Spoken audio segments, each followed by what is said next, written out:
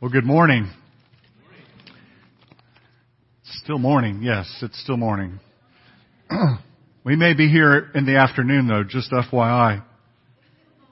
If you were here Monday, Thursday, this past Thursday and Friday, what we did is we put together a little sermon series, and we did the Witness of Scripture on Thursday night from Luke 24.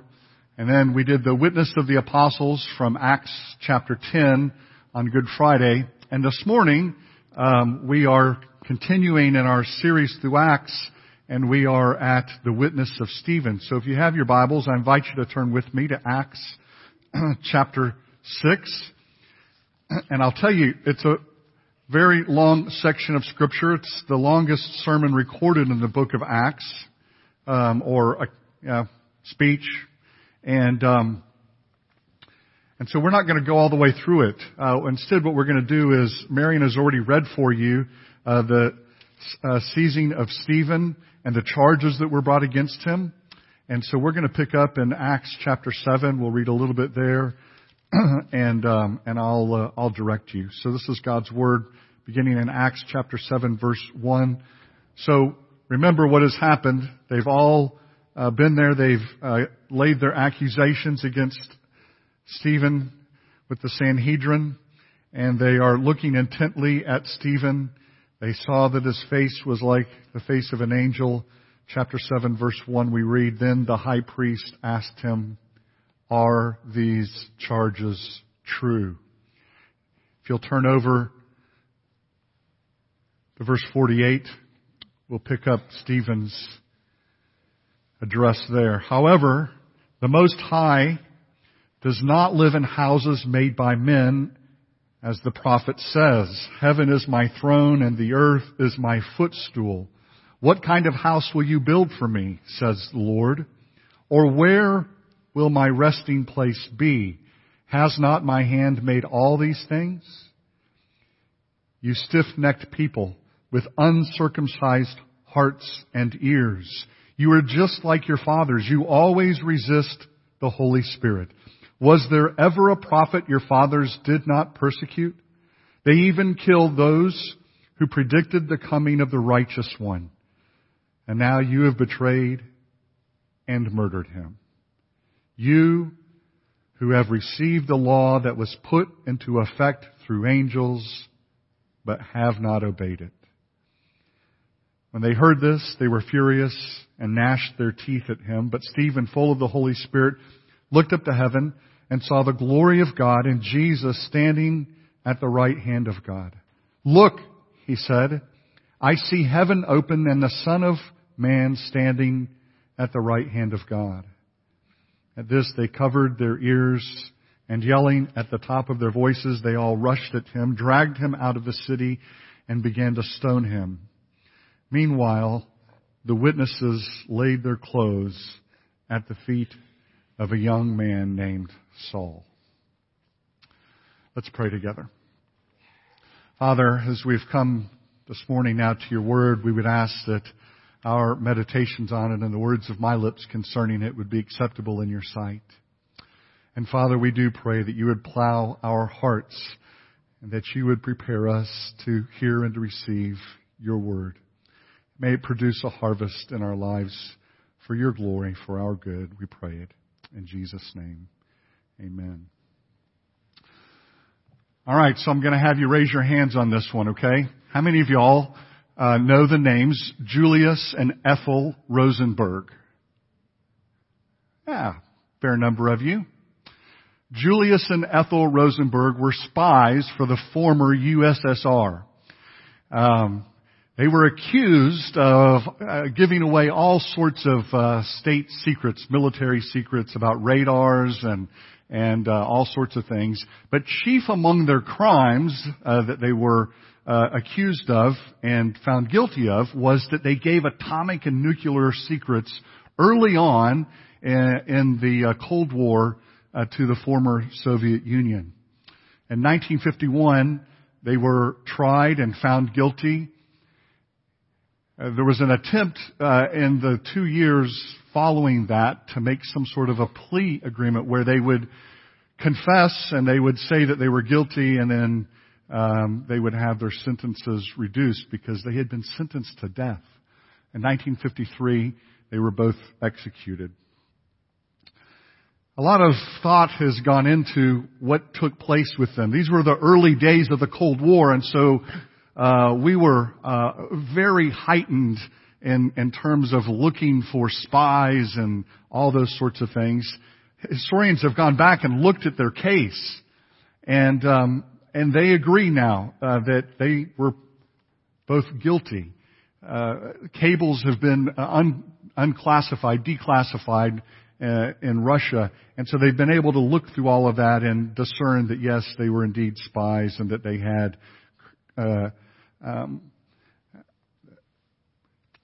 gone about various treasonous roles.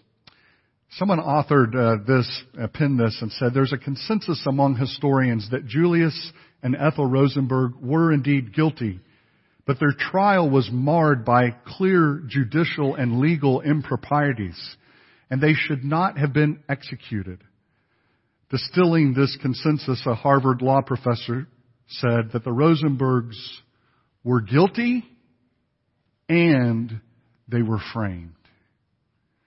They were both guilty and set up. This morning as we come to this section in Acts chapter 6, chapter 7, even running into chapter 8, we have the story of Stephen, and the account is that Stephen had been preaching and teaching against various Jewish customs. And so this morning we want to look at the witness of Stephen because we have it. We have exactly what it is he believed and what he taught. So we want to look at the witness of Stephen, and we're going to do that under three headings. We're going to talk about the accusations against Stephen. We're going to look at Stephen's personal defense. And then finally, we're going to look at the verdict and the outcome. So the accusations. What was it that Stephen was accused of? Stephen essentially was accused of two things: of preaching and teaching against both the temple and God's law. He was accused of teaching that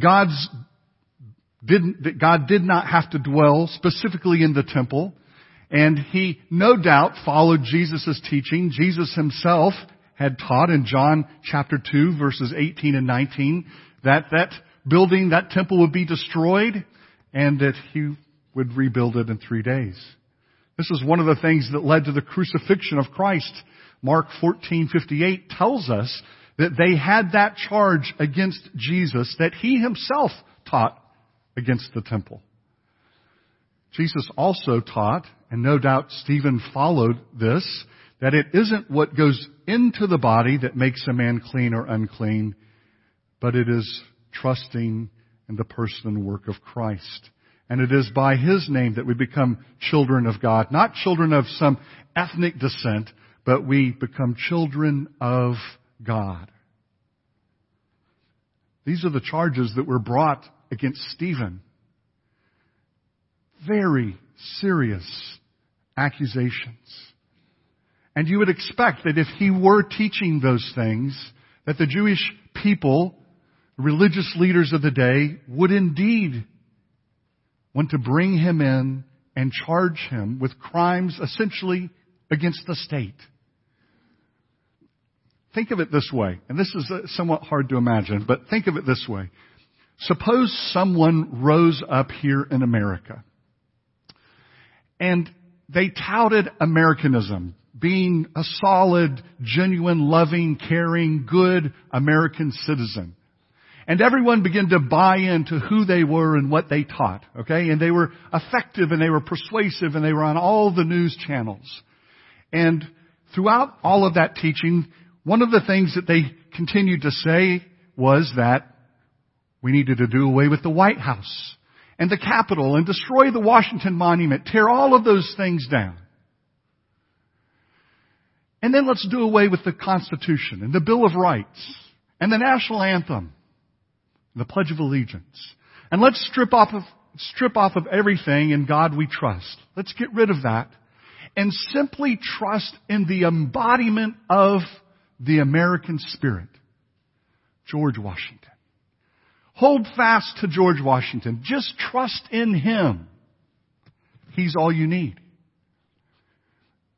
We'd toss him out. We would get rid of that guy. He would be no more American to us than anyone. Essentially, that is what Stephen is being accused of.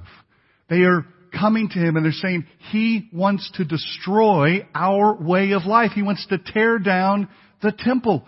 He wants to preach that it's not God's laws that we have to follow that make us right with God and all of that. And so that was the charge that they were bringing against him. You can imagine how serious it was and how strange and foreign it continued to sound in their ears as they heard it. They had heard it from Jesus. They've been hearing it somewhat now from Peter. And at this point, they have Stephen before them. It could be, however, that what Stephen preached is perhaps a little closer to home for you and I.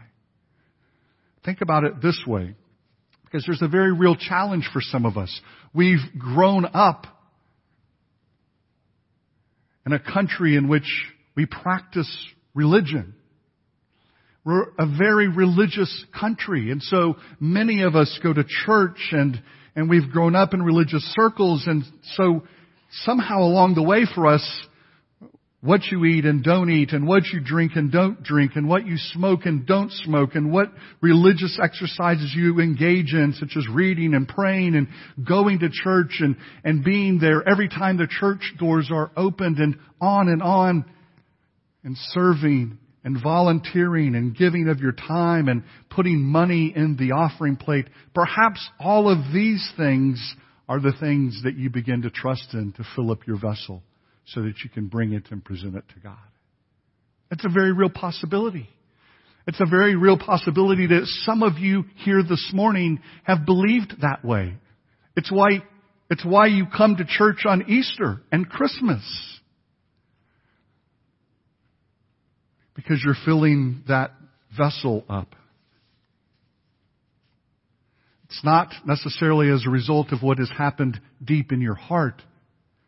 It's that you're trying to make your heart pleasing to God through those things. See, it's no wonder when you look at this and you look at Stephen's life and you look at the things that he taught as he followed Peter and as he followed Jesus, it's no wonder that they killed him. Because when people who trust in religion hear the message of grace, it sounds completely foreign to them. That you are not saved by what you do. It sounds almost, and the accusation is, lawless. But grace, and you haven't heard the message of grace until you've been pushed to the point where you ask the question, if this grace is so amazing then,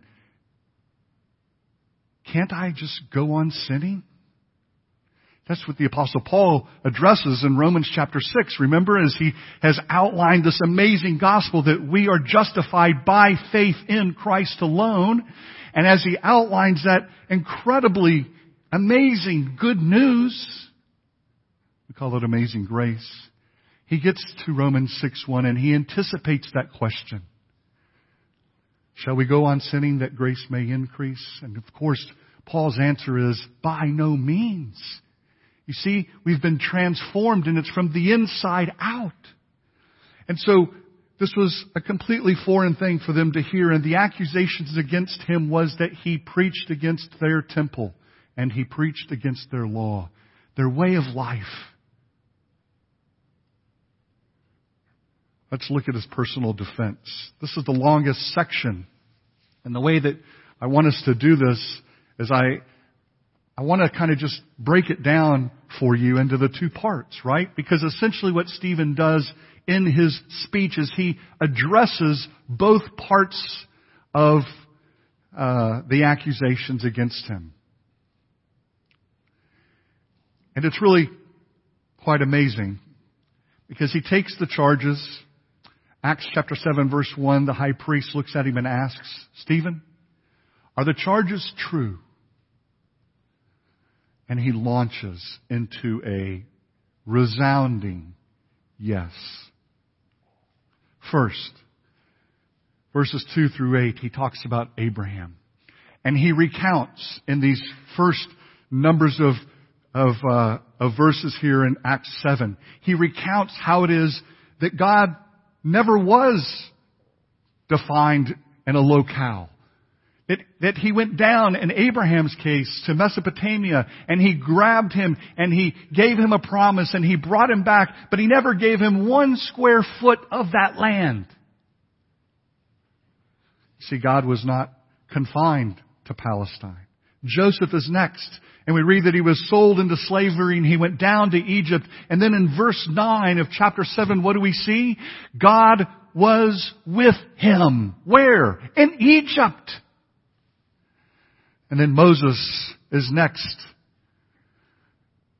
in a long series.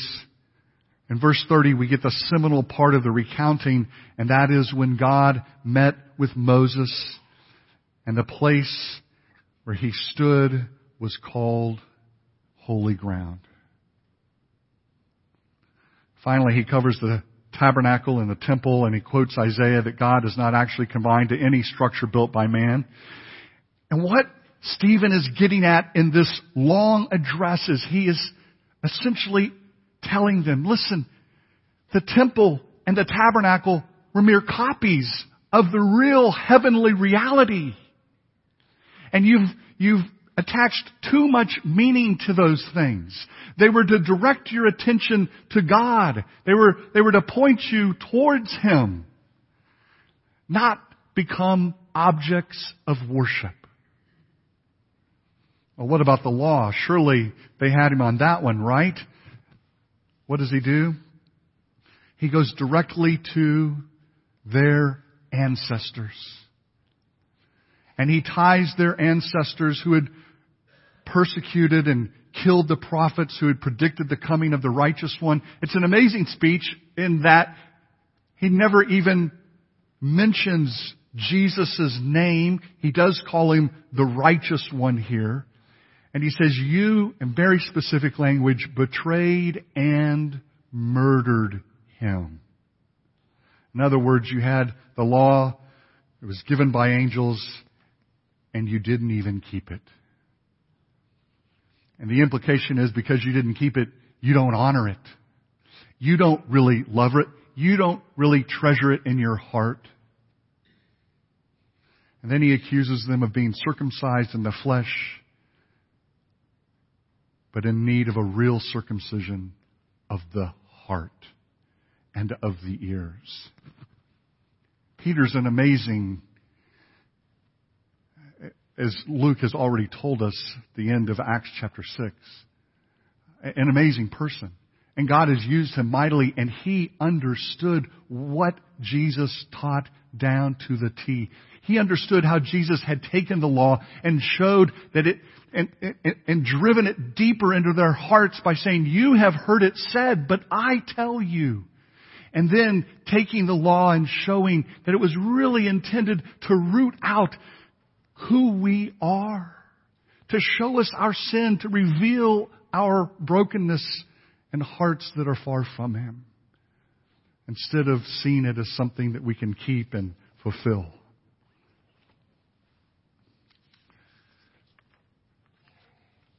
So Stephen took, in his defense, he took it directly head on.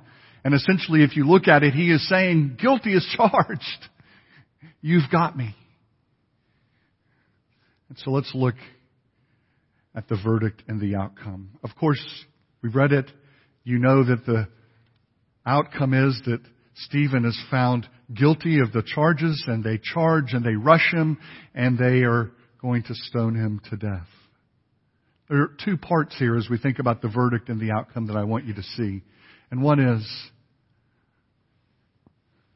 that God used the death of Stephen in a mighty way.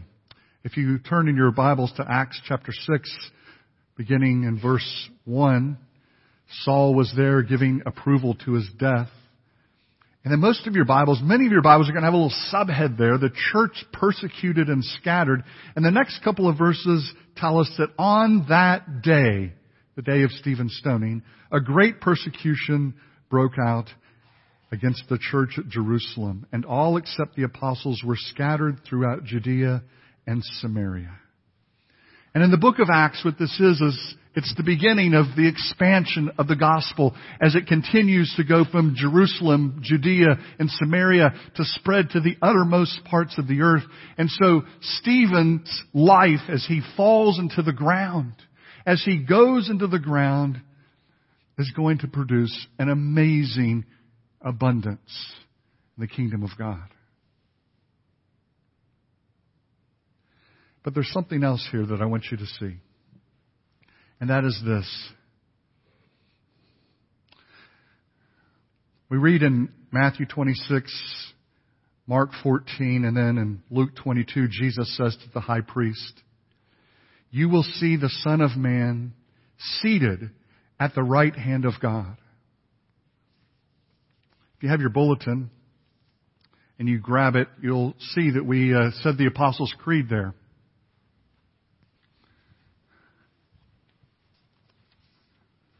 And I want you to see something that we say the Apostles' Creed quite regularly here. And I want you to see right in the middle of it something that we repeat week after week.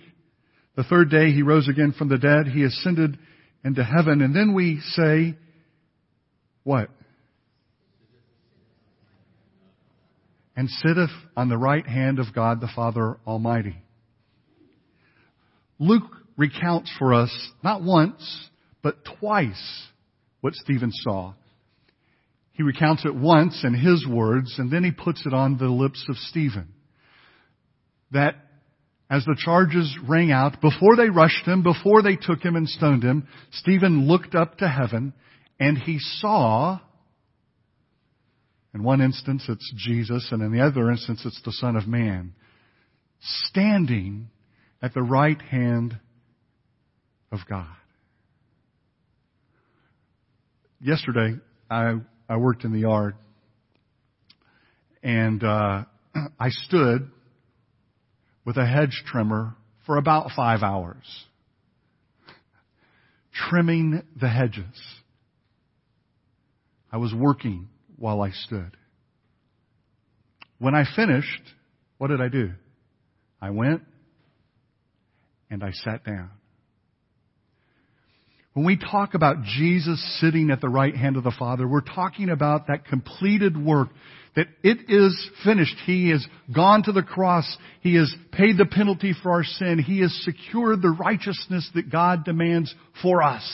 He's done all of that. It's free and clear. The job is done. And so He has sat down at the right hand of God the Father. But here, as Stephen has borne witness to Jesus, as he has made his defense, as he has preached his sermon, as he has given, as were his last words, he has a picture and he sees Jesus standing at the right hand of the Father. And I think that's indicative, and many authors and other theologians believe that's indicative of his work at that point. That as Stephen is about to be stoned, as he has been declared guilty in the court of man, his Savior in heaven is standing, pleading his case before the Father. Not guilty. It's really a beautiful picture. A beautiful last picture that Stephen gets to see his Savior interceding for him with the Father. Offering not Stephen's work, not Stephen's words, but his to the Father.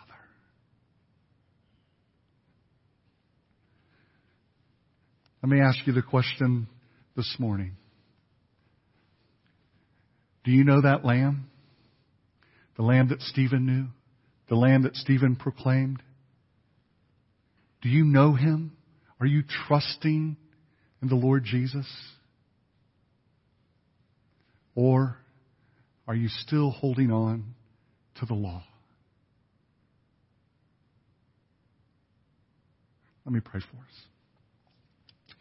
Our gracious God, we would thank you this morning for your word. As we've come to it briefly in our time, we have seen the testimony of a man who loved you, a man who was filled with grace and with power. And we know that it's only by that gospel that he had both of those in abundance. And Father, he proclaimed the same Jesus that this morning we've come to worship. And Father, we thank you for Christ's work on the cross for us, for sending him, for his death, for the separation that he endured for us from you. And then, Father, for his resurrection that we celebrate this day and the life that he offers to us. Now, Father, I pray you give us ears to hear, hearts that are ready to receive that risen Christ. In Jesus' name, amen. Let's stand, take your